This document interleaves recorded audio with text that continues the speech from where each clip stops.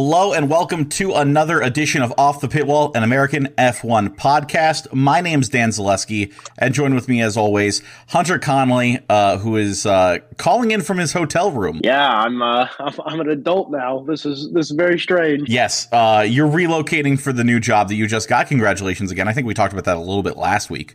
Yeah. Thank you. But they're like, yeah, we need you here now, so we'll put you up in a hotel for 2 weeks while you figure out your apartment situation. Yeah, I still got to find one of those. That's a bit of a struggle, but we're fine. We'll find one. Yeah. So for the time being, you're literally calling in from a hotel room Wi-Fi. You're on your phone. It is a hell of an experience on your end, but. What is also a hell of an experience is this new world of Formula One in 2022. How about that first race? Yeah, first race. We got Orange is the new Haas. I mean, this is quite the season starting. Yeah, I mean, we have to remember that we're at a point where the regulations are all new. And teams are going to be rapidly improving as the season goes along, whether it's because their own testing works out or because they see what is working on other cars and they start to imitate that, because obviously that's a huge thing as well. But at the end of the day, it's the kickoff of the 2022 season. The defending champion Max Verstappen has had a lot of issues, to say the least. Yeah, to say the least. He has dealt with a lot this weekend. Yeah, a real heartbreaker for Red Bull fans out there. A little bit of a scary heartbreaker for Pierre Gasly fans out there, because I'm going to say the only other time I've seen a car catch fire like that is when Roman Grosjean hit the wall, ironically at the same part of the same track that Pierre Gasly's car kind of blew up at. But yeah, unfortunate for him. He was the only official retirement since Sergio and Max, their cars died so late into the race. But yeah, it just wasn't a very good day for Red Bull powered cars. No, Yuki was the only one to even finish the race. But now apparently, the problem, at least with Max's car, I'm not totally sure with Sergio's, but for sure Max's car, it was the fuel pump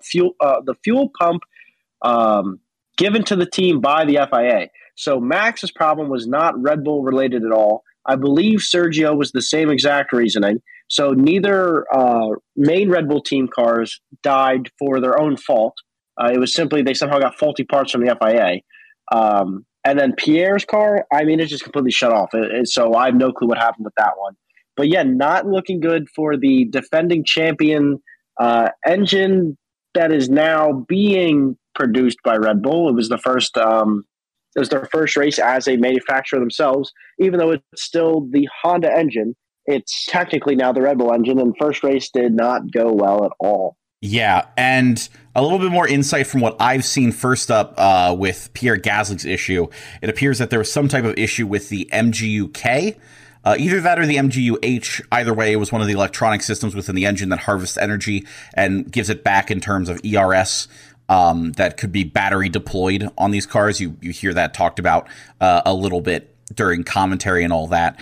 And then for the Sergio and Max thing, I did hear the same thing about how it is a part that they got from the FIA. Although I've also heard that it's also a little bit of Red Bull's fault anyways. Well, I'm sure all the blame can't solely go on the FIA, right? But it's still I don't believe 100% their fault. No, it's not 100% their fault, but the other factor playing into this is that we are using new fuel this year. We're using E10 fuel, which is something that every engine manufacturer has to take into account, because that is, a different fuel type, how it reacts with your engine, how it runs with your engine, what type of wear it gives on your engine. And all of this is just in an effort to be more environmentally friendly, of course, which is something that, Formula One should be doing. And apparently Red Bull is the only team of all 10 teams that during preseason testing did not do like any type of extensive low fuel running. Oh. So all of the problems and hiccups that would come up with when the E10 fuel is really low in the car, which is what has appeared to have caused this problem in partnership with that part you were talking about, the fuel pump, whatever. Yes. Apparently, like, some of these other factors were happening to other teams' cars, and they went, okay, now we understand that when we're on low fuel, we have to do this, or we have to do that, or we have to change this to anticipate that. Red Bull did not know about any of this. So okay. their first time experiencing it was on the track. Yeah. So yeah, because obviously it was almost as if Checo's engine just locked up because it ran out of fuel. So that actually would make perfect sense then. If they simply didn't understand the way the fuel will be burning or how the fumes and whatnot, the vapors will be reacting and everything when it's that low. So it actually makes perfect sense because we know these teams weigh out the fuel to make it so they can only maybe do one extra lap of hard racing. You know what I mean? They get them as light as they possibly can at the very end. So that actually makes perfect sense. Yeah, so that was another factor that I saw play into it. So Red Bull, not the greatest start, but another engine manufacturer at the very least that didn't have the greatest start either. Let's talk about the Mercedes and the Mercedes-powered teams, for example. Now, obviously, the Mercedes Works team, they're having an issue with the porpoising, and that's really what kind of affected them at Bahrain. As you could see, if you look at some of the individual sectors and timing, they were perfectly fine. They were just as fast as the Ferraris and the Red Bulls in Sector 2, which is the sector that's slower, more windy, lower speed corners and all that good stuff. And then when they hit Sectors 3 and Sectors 1, which are basically 3 straightaways and the little chicane thing at the beginning of the lap in turns 1, 2, and 3, they were losing massive time, and that's because of their porpoising issue. And on top of that, you have all of the other Mercedes customer teams. You have McLaren, Aston Martin, Williams. Literally, of the teams who crossed the checkered flag, they were the bottom 6. Yeah, in qualifying alone, 13th back, except for Yuki in 16th and Zhou Guanyu in 15th, was all Mercedes-powered cars. So that's just not a great look for them as an engine manufacturer. Now, obviously, the team still need to come up with aero and car setup, but power-wise, still, that doesn't look great. Yeah, and I know there are some data showing that, like, in certain elements or in certain parts of the Bahrain track, Williams was just as good as the rest of the midfield, essentially. You could say that McLaren didn't get a whole lot of testing time because Ricciardo had COVID, and Norris had limited practice because of the brake issues. And then you could also say that, for Aston Martin, you had an okay day for Lance Stroll. He improved massively during the race after a poor qualifying. And, for Hülkenberg, it's his first time in the car. You could say Vettel being out on COVID is part of the issue. So across the board, there's kind of excuses here a little bit for each team, but obviously not a great start. And then on the flip side, all the Ferrari-powered cars, just chef's kiss. Just absolute Beautiful. Chef's kiss. 1-2 for Ferrari. And then you got Ferrari power in 5th, 6th, 11th, and Joe in 10th. My bad. I was going through. I'm just the people are still new to me. I got to get them in my brains. It's hard for me to be like, okay, wait, where's Alpha? It's like, it's Bottas and Guanyu Zhou. It hasn't drilled into my brain quite yet. But either way, they did phenomenal. All of their drivers except for Mick scored in the points, and Mick literally 360 no-scoped during the race. If Mick didn't get taken out on the first lap, then obviously he saved it and didn't lose too many spots. But I truly believe if he didn't get taken out on the first lap, he would have 100% scored points. Yeah. But there's obviously a lot about each individual team that we got to talk about and discuss. So we're going to do what we have done in seasons past, and that's going to be giving a grade to each and every team. Now, for those of you who haven't joined us before for the grading of a race, it's really simple. We use the American letter grade system. So a C is average, and this is based on expectations. So if the expectations going into this was that Ferrari is going to get a 1-2, they got a 1-2, that's a C. So C would be your average grade, B would be above average, A would be spectacular in terms of above expectations, D would be below expectations, F would be utter failure, just terrible weekend all in all. And that's kind of how we grade things throughout the course of the season. It's also fun because at the end, that means we get to go back and kind of see, which biases we had as two fans of this sport who are also, of course, talking about it. And Hunter, you remember how we grade these teams, like what order we grade them in, correct? Yes. Do you want to share with the audience? Yeah, we're going to go from first to last in the constructor standings, which is going to be kind of a shock because for probably the first and hopefully last time ever, Red Bull will be last. Yes, and also for the first time ever, We are starting with Ferrari. Hunter, talk me through what your thoughts are about Ferrari. They got a 1-2. Charles got the fastest lap. He also put it on pole in qualifying. Obviously talk me through some of your expectations coming into this race and then how the performance relates to your expectation. I do know that you and I both had them, finishing the season first in the constructors for our preseason predictions. So how wild of a victory was this for Ferrari? Well, I'm going to base all of my grades for this, at least first race and the first couple races, based solely off of preseason testing, right? Obviously, we don't have a whole lot of data, but we at least have some. So with that being said, I'm going to give Ferrari a C for this. I fully expected them to finish, to at least win the race. The 1-2, I'll give them a C+, because I didn't know if necessarily if that would really happen, but I knew they had a dominant-looking car. It seemed that they didn't really have much porpoising of any kind. And I knew the driver pairing of Carlos Sainz and Charles Leclerc, based solely off of last year, was the literal most consistent pairing on the grid. Were they the best? Not necessarily, but they were the 100% most consistent as a team. So because of that, I'm giving Ferrari a C+ for this first week. Even though they won everything, they did everything they possibly could this weekend.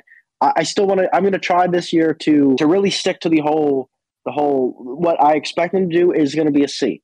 So there's not for me. I'm going to try my best not to be giving out a lot of A's and B's will be a little more common probably than C's. But I'm going to hold out A's this year for more rarities. But so Ferrari's getting a C+ from me for this first week. Yeah, I'm going to be right there with you. I'm giving them a B-. I think it's because it's hard to grade it a little bit because of the Red Bull issue. Max was in there fighting for first, like I thought would happen. I thought Lewis might be able to get more involved, but obviously that porpoising issue is really holding back Mercedes. In the end, I think they get a B-. I was not expecting. They were looking amazing in preseason testing, no lie there, but I wasn't expecting like the absolute domination out the gate like this. They did all they could do. They quite literally scored 44 points, which is the most you can score in a weekend in Formula One when there isn't a sprint race. So based off of that, that's above average for me. I thought they were going to be very good, Hunter, but I was not expecting an immediate 1-2 out the gate. I was expecting maybe a 1-3, maybe, a double podium of some kind in some combination. So I'm going to give them a B-. Still a good grade. Ferrari still did a good job this weekend. And very solid for them. So yeah, based on expectations of them doing well, B-. And I'm going to say something, Dan, real quick. It might shock you. I'm actually, based off the way these cars race so far, obviously only been one race, I'm actually looking forward to one of these dumb sprint races. Yeah, because they're able to follow so closely? Because they're actually able to race. So the sprint race might actually be fun to watch this year. Yeah, there was like what, that 3-4 laps when Charles and Max were literally going back and forth and back and forth. Yes. So if we can get that again during a sprint race, that would be amazing. But we'll have to see. That was obviously different power strategies and out laps and whatnot. But yeah. But the next team, Dan, about where they should be, right? Mercedes. Yeah. They're in second. Now, we're saying that based off last year. Going into this weekend, this is not where they should have been. This is not where I thought Mercedes would have been when we talked about them, when we reviewed them. Well, George Russell and Lewis Hamilton, I thought they did a great job. They were where I put them. I said at the beginning of the season, I think Mercedes is going to get second ahead of Red Bull. No. Listen, that's just the way it is. And, Lewis Hamilton, obviously, to steal a term from Tomo, he's different gravy. He's got the stuff, man. I wasn't too surprised by this. George, didn't qualify well, but he definitely stepped it up and everything.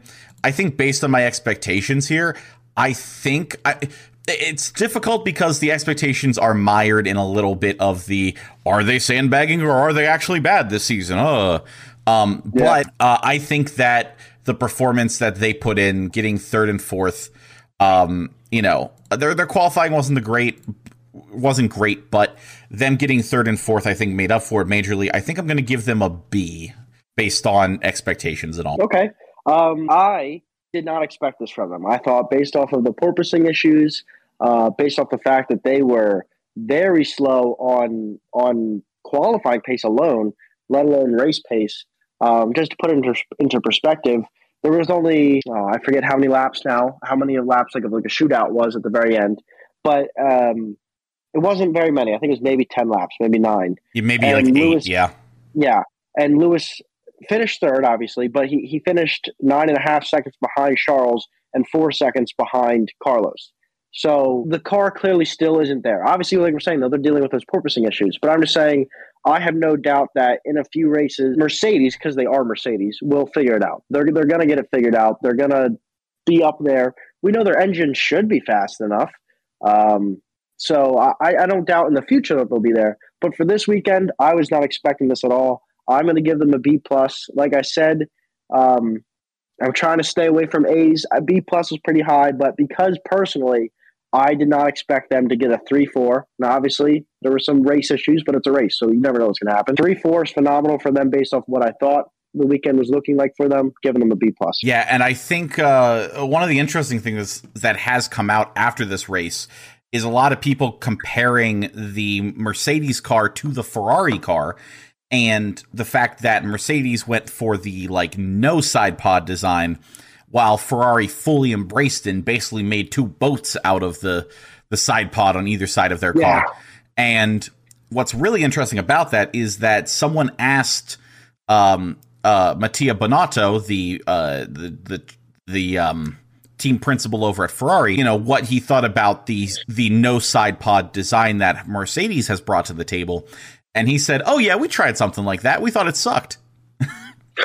So maybe there's going to be some drastic differences from the Mercedes car in the aero design going into some of these races. It's very easy for me to see a lot of teams that went for narrow side pod designs that are failing, completely bringing in a brand new looking package, by a third of the way through the season, mid-season. I fully expect this car by the end of the season. I fully expect the entire field to have a much more unified car by the end of the season. I also expect the car to look drastically different than it did at the beginning, because obviously it's a brand new era, it's a brand new car.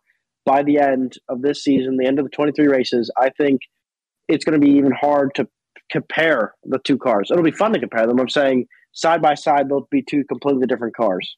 Yeah. Now, Hunter, on to third place in the constructors standings at this present moment. I wish you could see the smile on my face. Listen, dude, I can hear the joy in your voice. How do you grade Haas's performance this weekend? I know. I don't care that it's going to sound biased to A+. I mean, absolute worst on the grid all last season.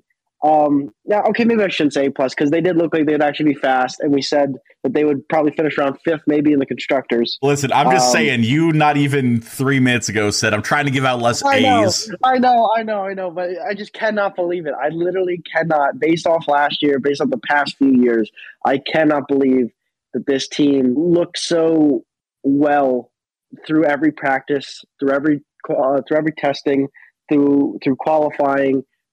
It was honestly jaw-dropping. It was amazing to see.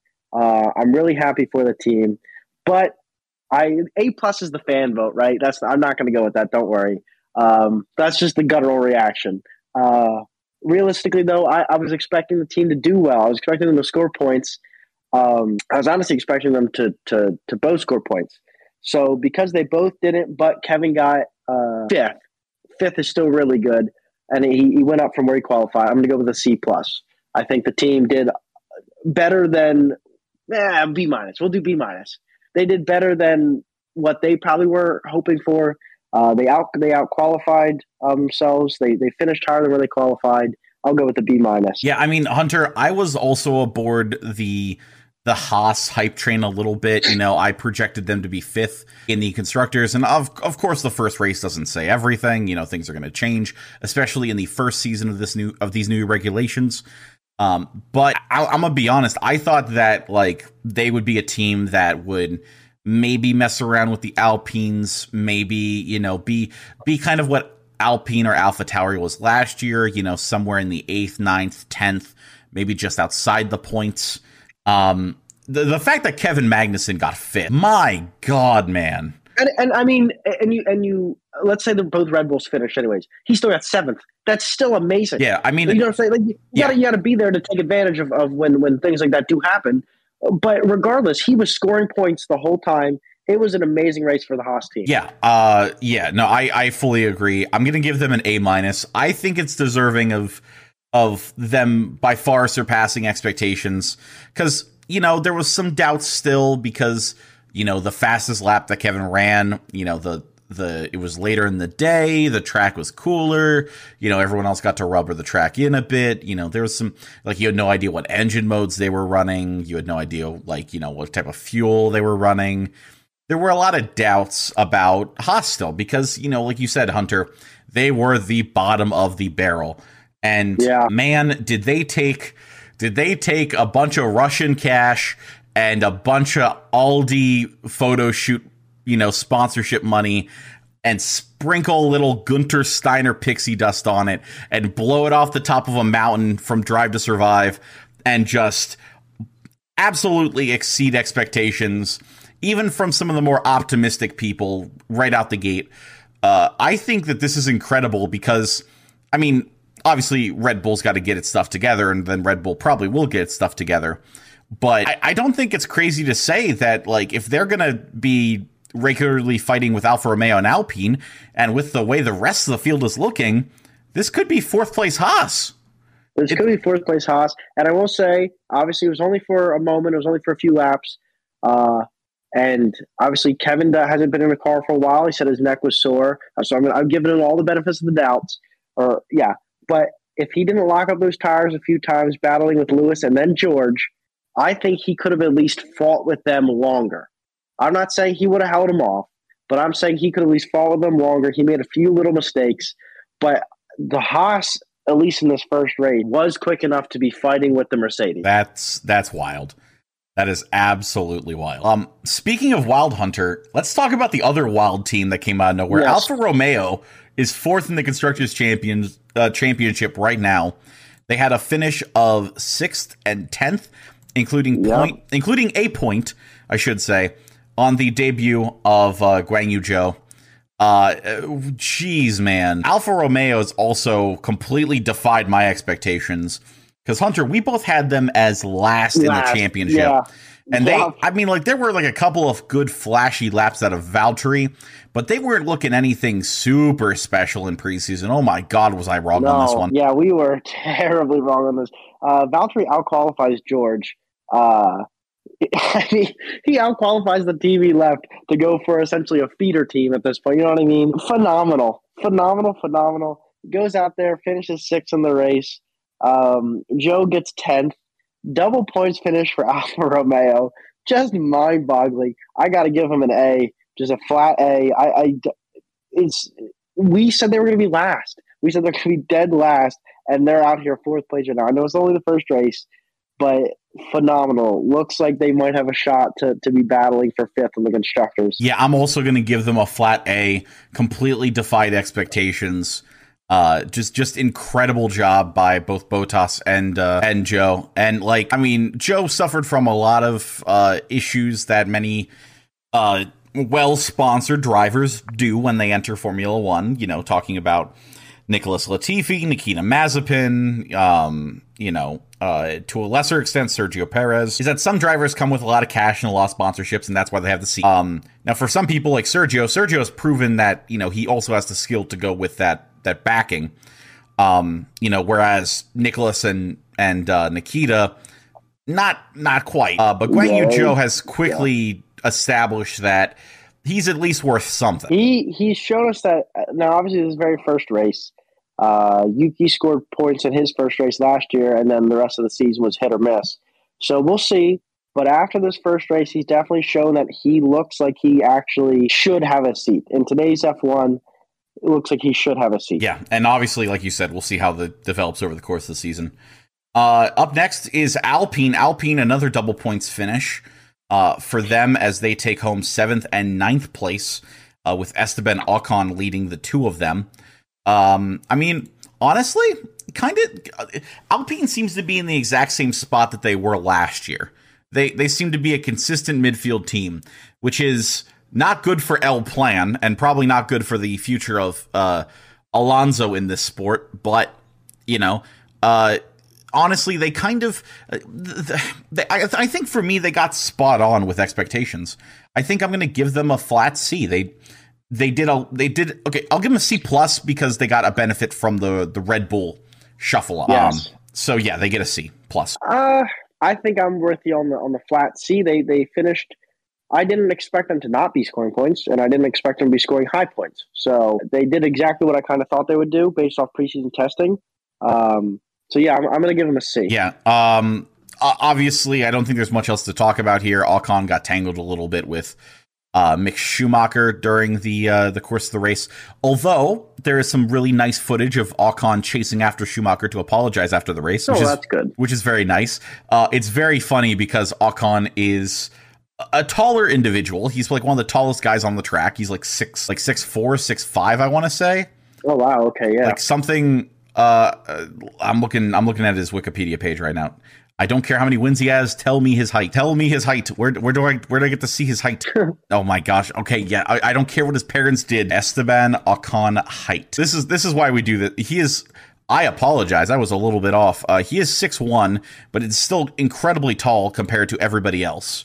Because he is currently the only driver above 6 feet.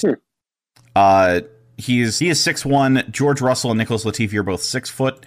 Everyone else is under 6 feet, which makes sense because you're driving a race car, so you want to be most race car drivers are small. Yeah. Like Lewis Hamilton is 5'8". Max is 5'11". Fernando Alonso's 5'6". Yuki, I think, is 5'2" or something. Yeah, Yuki, of course, is comically 5'2". Either way, getting back to this, since he's like taller than everyone else. And, like, obviously he was a bit tired from, like, the racing and all that because that's still a strain on you and everything.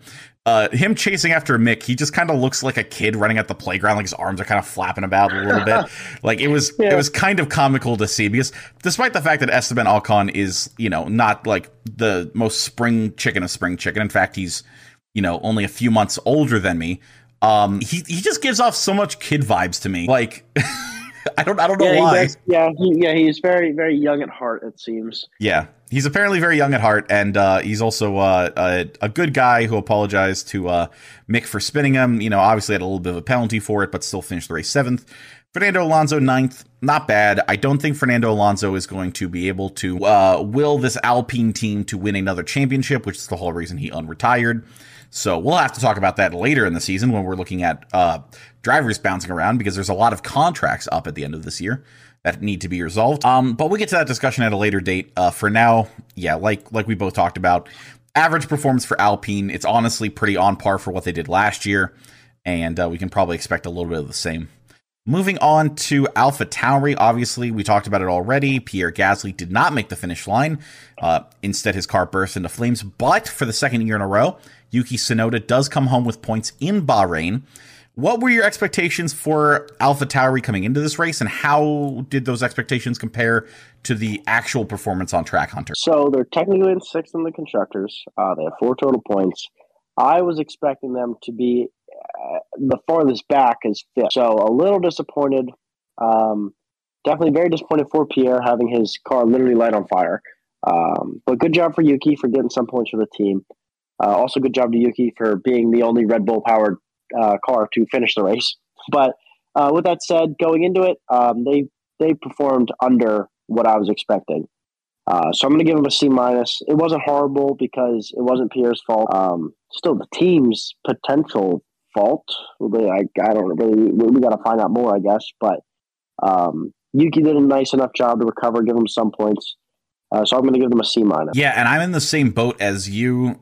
C- feels right. This team feels like they are probably going to be in a similar position as Alpine. Alpine and AlphaTauri are just continuing the fight for 5th that they started last season. At least that's what appears like right off the cuff.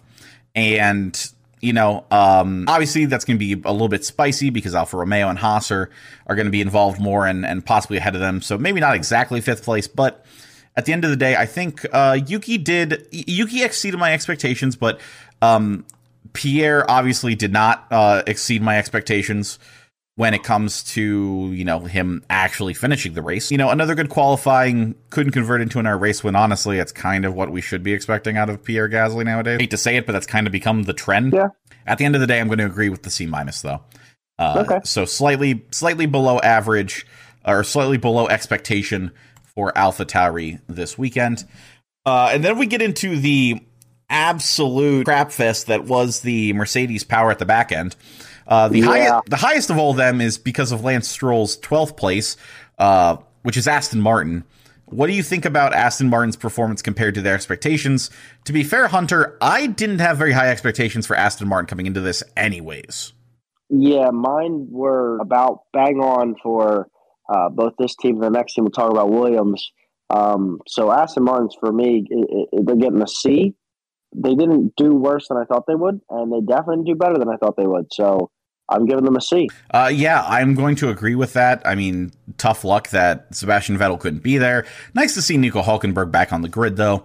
However, he did come in last of all the people who finished the entire race. Yeah, it's kind of an awkward situation for Aston Martin. They definitely need to improve. How much of it is the engine and how much of it is just them having a terrible aero package? That's, I think, left to be determined. I don't think we're gonna have an answer to some of these questions about, is it Mercedes power or is it the aero packages, for the three teams we're going to be talking about here. I think we'll have a better idea halfway through the season, and also have a better idea when we see how Mercedes kind of evolves throughout the course of the first half of the season as well. But in the short term, Aston Martin did about what I was expecting. I think 12th for Lance Stroll was great considering his poor qualifying. I didn't think they would get in the points. So a C seems about on par based on what the expectations were for them. Now, Hunter, you said it was kind of similar for the Williams, correct? Yeah, going into the weekend, honestly, going into the weekend, I had a bit higher hopes personally than where they finished. I was honestly thinking, Williams might have a point-scoring car this year. I don't really know what went wrong during the race compared to preseason. It looked like they might have a point-scoring car. So I'm going to chalk this one up as maybe a fluke. Realistically, though, it looks like it might be the tail of the tape for the year. But so I'm going to give them a C- just simply because they still finished pretty much where you expect the Williams to finish nowadays. But I went into this race thinking that they might actually score a point. So I'm going to give them a C-. Yeah, I had different expectations for Williams coming into this compared to you. I know you definitely thought Williams could be a solid midfield team. I definitely thought they would be back markers. And for that, I'm actually going to give them a C+ because compared to my expectations, Alexander Albon did do better than I thought he would in this car. 13th is very solid, very respectable. That's obviously benefited a lot from the Red Bull powertrain issue, but he placed higher than a couple of McLarens that we'll get to. He handedly beat his teammate. He beat one Aston Martin driver, which I think is probably their closest competition for the season. So I can't complain about it too much. And also Albon got into Q2. I'm going to give them a C+, slightly above expectations. Mine being a bit more pessimistic compared to yours. I will say that. Yeah. And that obviously then brings us to the final Mercedes customer team. McLaren, oh my God, I don't want to talk about this, bud. I don't. Orange is the new Haas. McLaren going into this race, expectations were not high. They were not anything abnormal. Went into this race going, hey, they didn't get a whole lot of preseason testing. One of the drivers literally didn't even get the test. But it's McLaren. They should, at the very least, be right outside the points if they're not scoring points. I was shocked when I looked at my screen and saw Daniel Ricciardo didn't make it out of Q1. Lando Norris doesn't make it out of Q2. They both just immediately fall to the back of the pack. They're running around in the back doing horrible. We're now in an era because I guess I would assume maybe next year once they have more tire data and they know the car should work and everything, they might go back to the you have to start on your qualifying tire if you're in the top 10. But for right now, whole grid gets to pick their tire, and they chose the medium tire. So strategy wise, bad. The car itself looked bad. The drivers, we know the drivers can drive, but this car just was not at all what I expected it to be. Even though we didn't get to see much of preseason testing, I assumed, like a dingus, that because it was McLaren, they would at the very least be able to score some points. They're getting a D, a flat D, maybe even a D minus, but I did not expect it to be this bad. I knew it wasn't going to be phenomenal. I knew they weren't coming out with a championship winning car in week one, but it was much, much worse than what I thought it would be. Yeah, Hunter, call it fandom delusion. But I thought that this car, at the very least, you know, despite some of the issues in preseason testing, would still be a car that, at the very least, would be on the top half of the midfield. Oh, wow. You know, let's be honest here. Like, this car, yeah, I know, because it is McLaren. Yeah, this is a team that's consistently made incremental progress forward for the past how many seasons? You know, sure, they fell back one spot from 2020 to 2021 because Ferrari got back into an actual form that Ferrari is supposed to be in. But this is a team that's been incrementally making steps forward. They picked up an experienced driver in Daniel Ricciardo. They signed Lando Norris for a long-term deal. They're getting a plan together. They're making steps forward. They win a race last season. Yes, we're in new regulations, but still, like, you're building towards something. And, like, even with the problems in preseason testing, I thought that this was a team that, you know, would be able to, at the very least, fix things and be competitive. And, like, I thought, like, they would have their brake issue figured out and everything, which I guess they seem to have, but, like, it's caused other issues for the car, apparently. There is no reason why this team should be running most of this race in last or next to last, or, like, you know, sandwiching a Williams in last. Like, it's just absolutely, utterly ridiculous. I am by far disappointed. I mean, like, it's an F. It is an F compared to expectations that I had coming into this. It is an F. You know, I thought. Yeah, your expectations are much higher than mine. That's why I kept mine at a D, because I'm just as upset as you are, but I didn't expect as much as you did. But regardless, this was still a horrible, horrible showing. Yeah, absolute garbage showing. We'll have to see if it gets better. We're going to have to, because right now they're basically last in the constructors, because the last team we have to talk about, Red Bull, doesn't deserve to be here. But Red Bull did get a double DNF due to what appears to be a fuel pump related issue. Yeah. You gave McLaren an F. I'm giving Red Bull an F. I know it's, at the end of the day, depending on whether it was a faulty pump or whether it was just simply when the fuel gets that low, the pump can't, because of this fuel is a different mixture, it reacts differently than what you might think. So if they truly didn't do any testing to see at that low of fuel level, to see in race conditions, to see what would happen, and it is really their fault, and it's not simply like the pump went bad or something, this is an F on Red Bull. It wasn't going to be an F. It looked like it was going to be a C or a C plus maybe. But this is an F from Red Bull strictly because neither car finished the race. They were in a phenomenal position. And now, depending on how consistent Charles and Sergio can be again, or not Sergio, sorry. Carlos.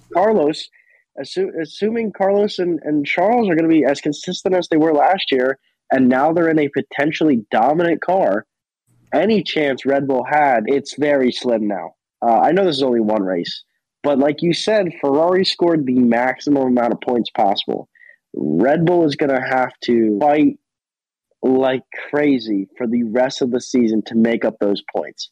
And the other thing too was last season was there only one 1-2 finish for any team, and it was McLaren. Yeah. So obviously one race. But we've already matched that. Does that mean Ferrari's going to keep doing it? Does, you know what? Obviously they only did it because there was the issue with Max, but there are so many. This puts them in such a deep hole to try to win a constructors championship. And for a drivers championship, it'll be much easier. It's only one race. But for a constructors, not getting a single point when you are a team that should be fighting for the top spot is huge. It's an F. Yeah, and I think the other thing to consider about this whole situation is, remember what I was saying earlier about Mercedes' problem being the porpoising issues? Mercedes was just as fast as Red Bull and Ferrari in Sector 2, where it was slower and windier. And there are plenty of tracks coming up that do not have as many fast straights and are slower and windier and more downforce heavy tracks. So not only is Red Bull going to have to fight to get back to level pecking with Ferrari, but they're also going to have some tracks where Mercedes is going to be like just as potent of trying to hold them back as Ferrari is. Like, I could honestly see the qualifying for Monaco, pole can go to really any one of 6 drivers at this point. Yeah, I'll stretch it and say any one of 8 drivers, but we'll let you figure out who those other 2 drivers may be in my head. But we know what 2 drivers those are in your head. So, Hunter, obviously that is all of our rankings for the teams. Now we got a couple of extra awards to give out. First up, Hunter, who is your driver of the day? Your personal choice for driver of the day? I'm going to go with Charles. I know he was the real life one, but he fought with Max. He had the lead. He earned the lead. Yes, Max had a power issue at the end, so he couldn't truly fight with him. But still, at the end of the day, Charles earned that spot. He qualified there, and then he earned it back during the race through different pit stops. So I'm going with Charles. Yeah, and I'm going to give honorable mentions to K-Mag. I think K-Mag deserves an honorable mention.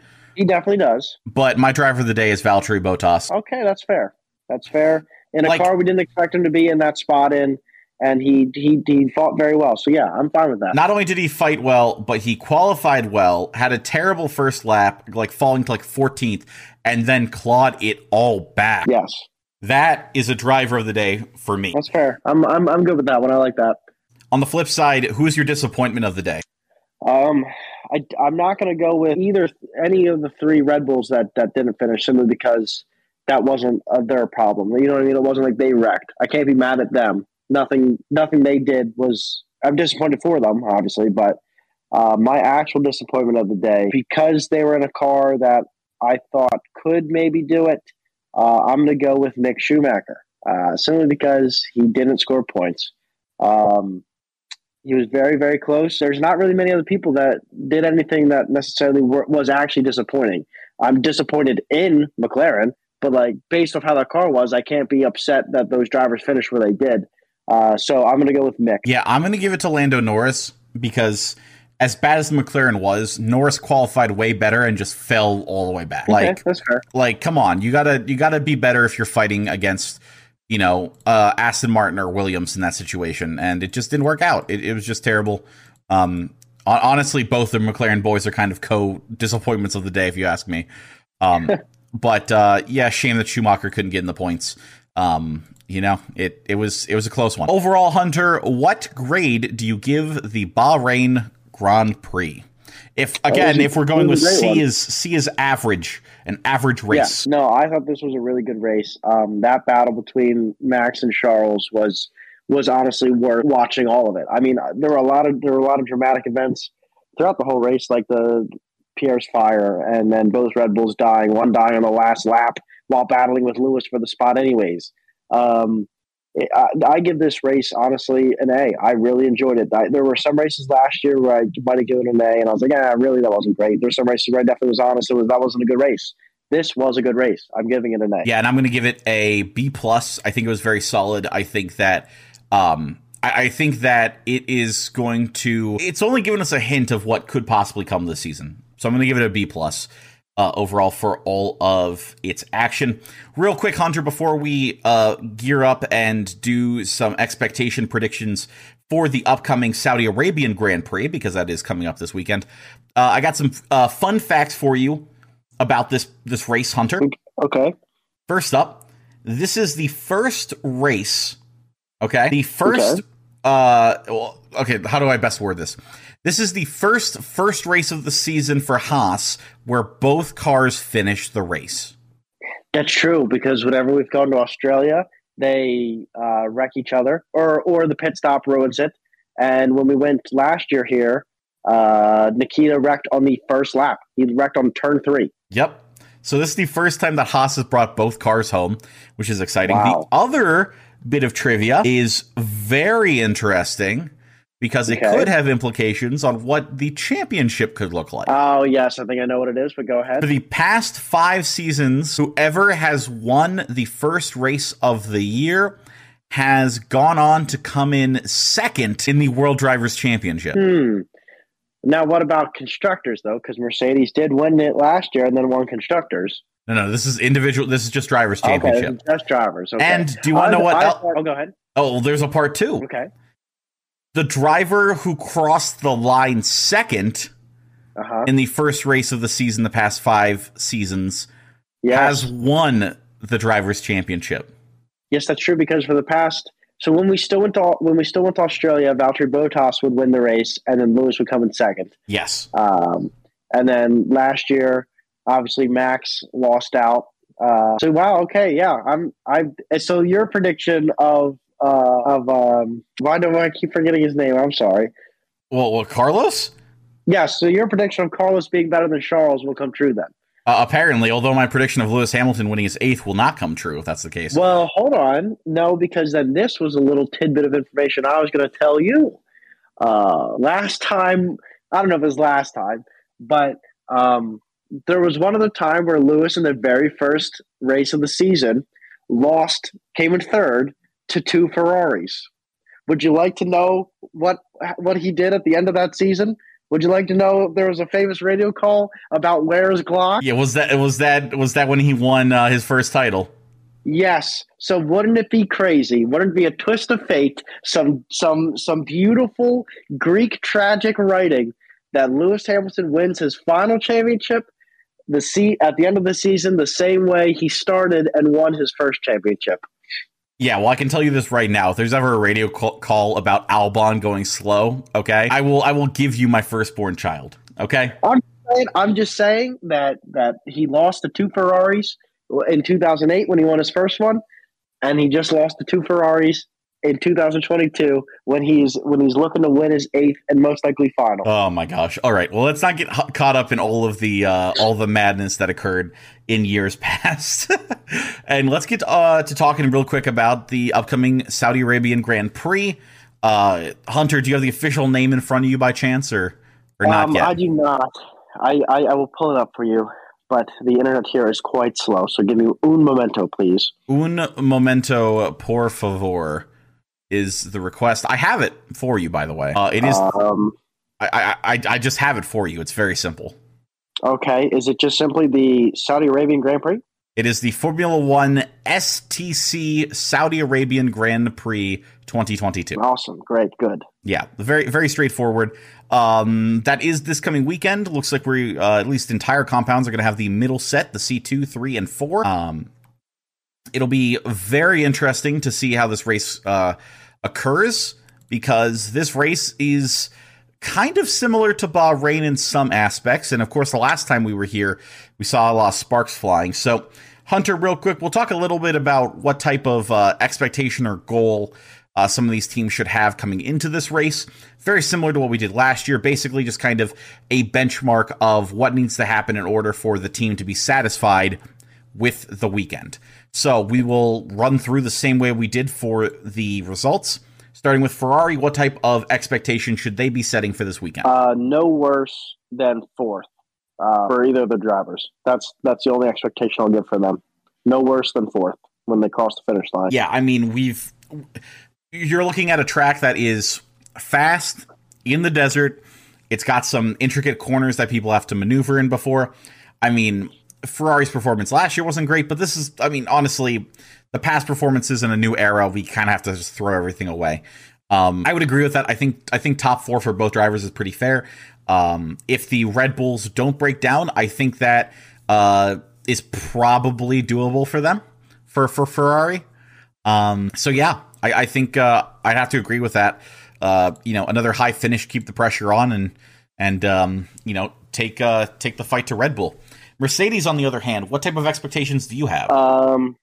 I'm going to say no worse than sixth. Just we're going to assume that the what should be top three teams are all running and healthy. I'm saying a decent weekend for Mercedes in this era so far. No worse than sixth. I think that this is a bad race for Mercedes.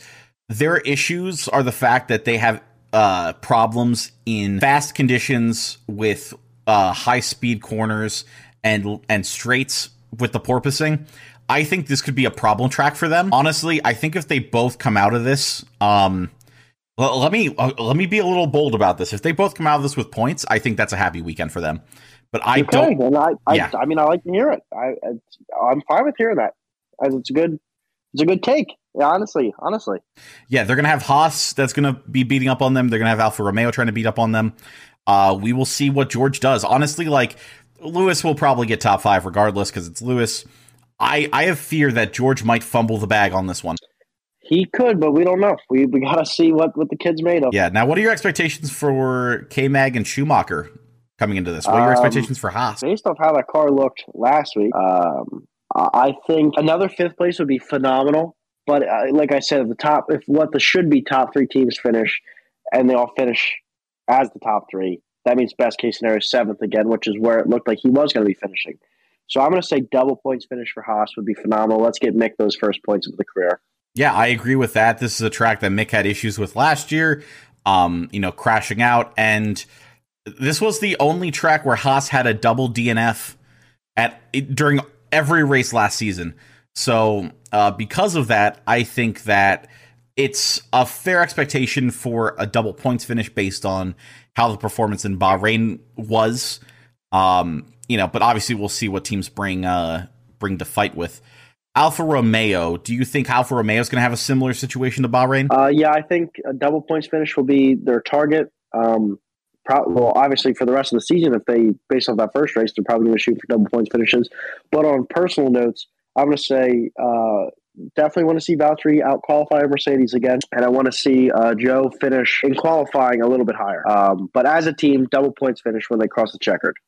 Yeah, I think a double Q3 appearance would be really cool. I think that might be a bit too strong of an expectation for Joe at this point in his career. I will say if Valtteri Bottas is the best of the rest, considering the top 3 teams are separate when it comes to qualifying or the race, I think either one is a welcomed result for the Alfa Romeo squad. Alpine is the next team up. What do you think about Alpine's chances in Saudi Arabia? They almost got a podium here last year. Yes, they did. But there was also a lot of drama and a lot of cars wrecking. But still, it can't take it away from them because they were in the correct spot at the right time. So I'm going to say for sure they should be scoring a double points finish.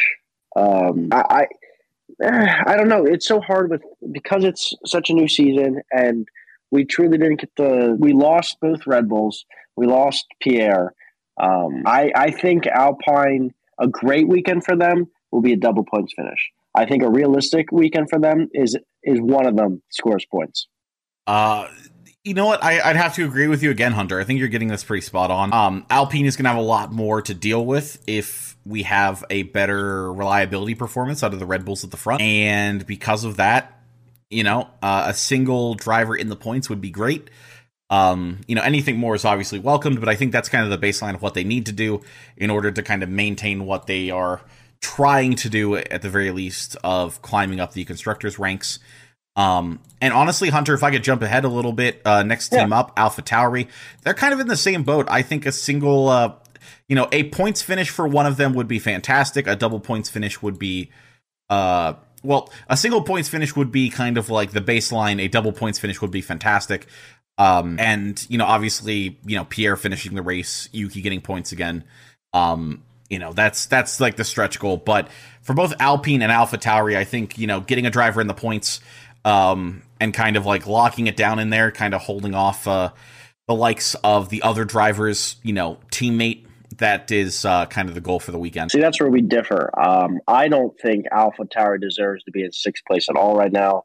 I think realistically, they should maybe be point-wise. They should maybe either be the team that's actually in 4th or potentially even 3rd. Pierre was running great. Yuki was running perfectly fine. I think that this team, it's very different to Alpine, where they have two drivers who at these stages in their careers are doing well enough in a car that was designed well enough to have finished where it did, right? The AlphaTauri, I don't think, finished where it should have, to be completely honest. So I think a baseline weekend for them is double points. I think a great weekend for them is one of the drivers gets top 6 or top 5. Now, of course, I'm probably being a little bit too harsh on them, maybe too high of expectations, but I truly believe, based off preseason testing and based off of how the first race was going before reliability issues happened, that they're a team that should be, if our big three for the best of the rest are going to be Haas, Alfa Romeo, and AlphaTauri, I honestly think that could be a real situation. So I don't think that they should be maybe scoring 1 point. I think they have to be scoring double points. Got you. Okay. I mean, that's a fair point, but I mean, the only thing I'm thinking about is the fact that if the Red Bulls and Pierre finished the race, Yuki would have been outside the points. But obviously, they got to push to have themselves be more dominant than the teams around them, and that would be part of it. Up next would be Aston Martin. Hunter, what are your expectations, and what does Aston Martin need to do to feel, at least happy with the performance of the weekend? Well, they should have Sebastian Vettel back, I believe. Depending on when his isolation started and how many negative tests he confirms with before the weekend starts. If not, they'll have Nico again. Not the worst thing in the world. He's a pretty good super sub, but obviously it's a newer car, and he's definitely, I won't say out of shape, but he's less in shape than Vettel is when it comes to racing a Formula One car. So I think if they get Vettel back, and they still have Lance, obviously, I think they'll do fine. But I don't know. The car, we've seen Lance can have speed at certain tracks, right? We've seen Lance can do well. The car just didn't look like it was anything spectacular, So I'm expecting them to do what Alfa Romeo did last year and be right there. Enough people mess up, they might steal a point or two. But I'm seeing them as one of the front teams to not score points, if that makes sense, just outside the bubble. So I'm expecting them to finish right around there, right outside the points. Yeah, my expectations for them is that, I mean, you got to, it's a long season, okay? 23 races is a long season. Most of any season in Formula One history. And I think for them, they got to be making steps forward. And the next most logical step is to get somebody into Q2. My God. Yeah. I get it. Nico Hulkenberg was doing the car, but Lance Stroll out in Q1, 19th. I mean, Daniel Ricciardo was also there, but that's another issue. We got to get this Aston Martin into Q2 if they want to play that role of being there. Exactly. But that is my thoughts for Aston Martin. Williams, what are your thoughts about what Williams needs to do this weekend to have a good weekend? They need to have a better race pace. I think that Williams definitely has designed a car based off preseason testing, based off of even practices during Bahrain. I think they've designed a car that at the very least should be fighting for 10th, right? So that's bare minimum. So I'm going to say a good weekend for them is grab some points, get the ball rolling for the season. It's race 2. We still got 21 more races after this one, right? So steal a point. I don't want to say steal because I think they've designed a car that actually deserves points. Get 10 at bare minimum. Get 10. So I think that they have a car that can do that.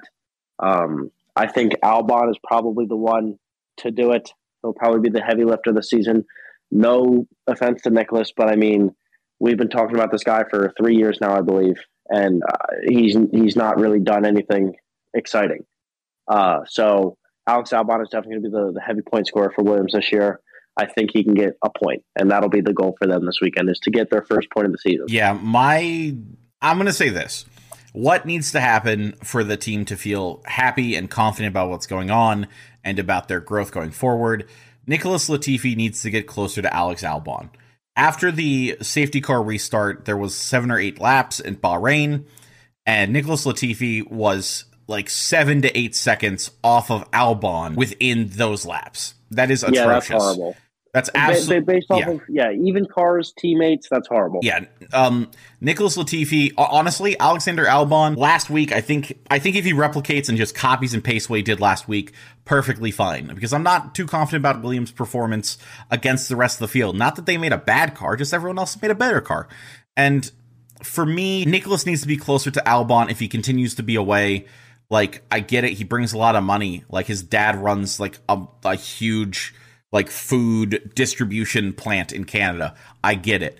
But I don't think that he is going to have a job in Formula One if this is the standard for the season. He's just not. His contract's up at the end of the season. That's a little preview to a contract show later on this year.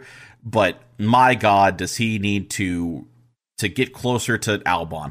If he beats Albon on track and Albon does not have any technical issues, I would give Nicholas all the credit in the world, and that's what needs to happen. He needs to be next to Albon in position at the very least. I think that's probably a fair assessment. It's rough. It's rough. He doesn't do well enough. Yeah, that's basically the summer. He just doesn't do well enough. Okay, this is going to be a bit difficult. What are your expectations for McLaren coming into this? What do they need to do? I don't know. Because we didn't get to see much in preseason testing. Like I said, I wasn't expecting much last week, but I wasn't expecting it to be that bad. Now that my expectations of them are down in the gutter, I want them to have a great weekend. Now, this is me selling teams short, and I hope I am selling them short. But for a great weekend for them, I want I want both cars in Q2. And I want at least one of the cars finishing bare minimum farthest back 12th. I know those are horrible goals, but based off of the fact that Ricciardo didn't get any testing, the car looked horrible in Bahrain. Both drivers in Q2 would be great, and at least one of them finishing bare minimum 12th will be a win for me in the way the season started for them. Mm-hmm. Yeah, I am going to agree with the Q2 part. I think that getting both cars in the Q2 is a mandatory ask. I think the other thing is that they need to try to get a point. They need to try to sneak 10th. Yeah, I'd love for them to get a point. I'm just saying, I'm being hypercritical of them right now based off of last week's result and the way preseason testing went. A point for them would be an A+ weekend based off the way the season started. But realistically, I'm going to assume 12th is going to be their max. Yeah. I mean, yeah. If McLaren and Zach Brown want to act like they're one of the big boys and one of the guys, one of the dudes at the top, they have to rebound quickly and effectively. That's about all I can say. They need to come back with a vengeance, and they need to be a solid, midfield team quickly. Otherwise, they're going to be stuck down there with Aston Martin and Williams and doing nothing this season, and it's going to be ugly. Yeah, it won't be great. Nope, not at all. And finally, Red Bull. Obviously, we had them last because they technically are last, but what are your expectations for Red Bull? Obviously, it is much greater than what happened this past weekend. Well, fooled me once, shame on you. Fooled me 2 times, can't put the blame on you. Fool me 3 times? Yeah, we won't do the rest. But load the chopper, let it rain on you. Yeah, okay. Well, you said it. Yeah. Red Bull Racing should hopefully have learned from their mistake. They should hopefully know how to run the car at low fuel now. With that being said, I think there's a team that is going to be the same goal as I gave Ferrari. No worse than 4. Like you said, this is a track that most likely will not favor Mercedes. So therefore, the top 2 teams should be Red Bull and Ferrari. Assuming they make it through the whole race, no worse than 4. I'm going to say that'll be a good weekend for them. A great weekend for them. They win the race. Can they do it? I don't know, because Ferrari looked amazing. So obviously race strategy, we know Max is quite the fighter, and we know Sergio can also race. But based off the first race and based off the first race alone, it looks like it's going to be between Charles and Max and Checo and Carlos. So I think great weekend for Red Bull is Max wins and Sergio does no worse than 4. But you can flip the order. Doesn't matter. Don't do worse than 4th. you need to get every single point you possibly can for the rest of the season. Yeah, I think the only thing I might add is that maybe like you really have to put the pressure on and be like, listen, double podium or bust. But top 4 should be an absolute shoe-in. And if they don't get double top 4, oh my God, Christian Horner is going to be recreating Toto Wolff's headphone smash from last season. He might. Yeah, he just might. But yeah, obviously a much better result than this past weekend for Red Bull. This upcoming weekend at the Saudi Arabian Grand Prix. Hunter, well, that was race 1. Race 1 is in the books. 22 to go. We're gonna have to see how the season shakes up. I mean, it's drastically different than last season. The regulations are doing things that are kind of like what we were expecting them to do. So we'll see if that continues to be the case, or if some of the testing and research during the course of the season starts to eat away at that a little bit. In the meantime, Ferrari, number 1, and I mean, Mercedes right behind them, but we'll see what happens when Red Bull actually gets to finish a race. Beyond that, Hunter, anything you have to say before we leave and return next week for a grading of the Saudi Arabian Grand Prix? No, not much. I'm excited to watch again. I'm just happy Formula One's back on TV. Yes, well, hopefully you can get it from... Oh, actually, wait a minute. Okay, hold on. First off, I was going to say... I hope you can get it from your hotel room that you're going to be staying in this coming weekend. But I have another bone to pick that I'm upset about real quick. Yeah. So Hunter, how do you watch the Formula One race? On ESPN on TV, and then if not there, on ESPN app. Okay, I watch them using F1 TV. Okay. Okay. Yeah. Whether it's the live one or whether I'm watching a replay, because I often have to watch replays because I have like different work stuff that conflicts with the actual start times. Yeah. So I turn off my phone for the day, do my work, come home, make dinner and watch the race while I'm eating dinner. I got duped by F1 TV. I am so upset. Why? Did you watch the short one again? No, I did not watch the short one again. Oh. Okay. That's a mistake you only make once. Okay. So I log on, right? Okay. Mm-hmm. And I oh my gosh. So I log on.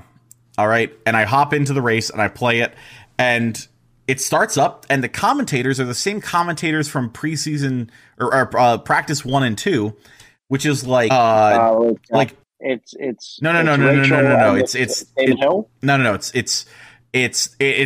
It wasn't them. It was like Palmer, the former F1 driver that raced for a little bit, and like some other random guy. Okay, some other random dude. Okay. Yeah, and I'm like, oh, what? Where's my Crofty? Yeah, where's Crofty? Where's Martin Brundle? Like, I'm upset, but I was like, oh, well, I guess they must have changed it. And I was like sad, and I was like, okay, whatever. I was watching the race and all that good stuff.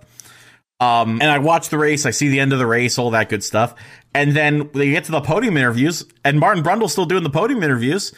So I'm like, okay, did they just? Did you watch the whole race without Crofty? Yeah, it'll get there. It'll get there. So I'm like, oh, what the heck? That's so weird. Oh, okay, whatever.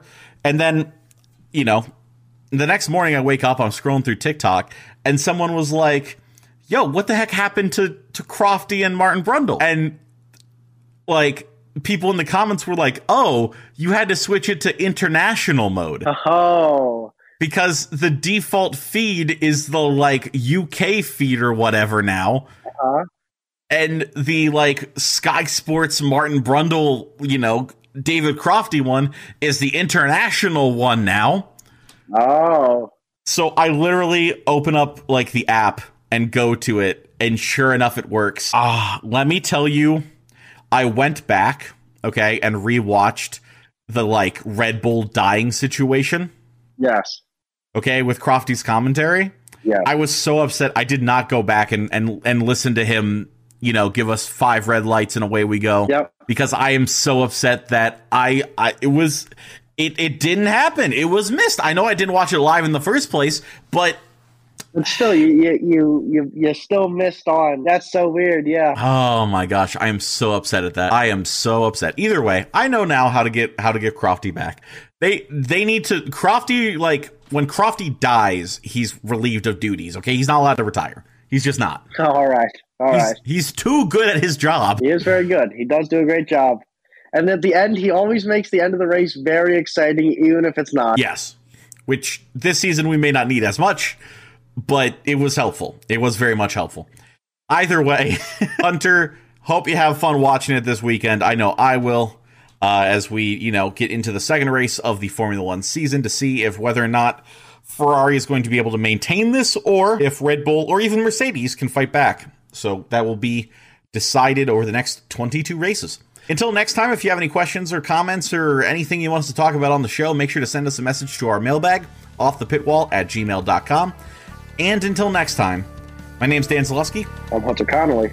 And you've been listening to Off the Pitwall, an American F1 podcast.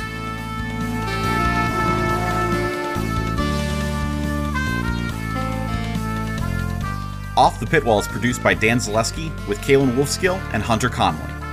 Theme music by Carson Bispels. Edited by Kyle Kratzer. A Ruby Media production.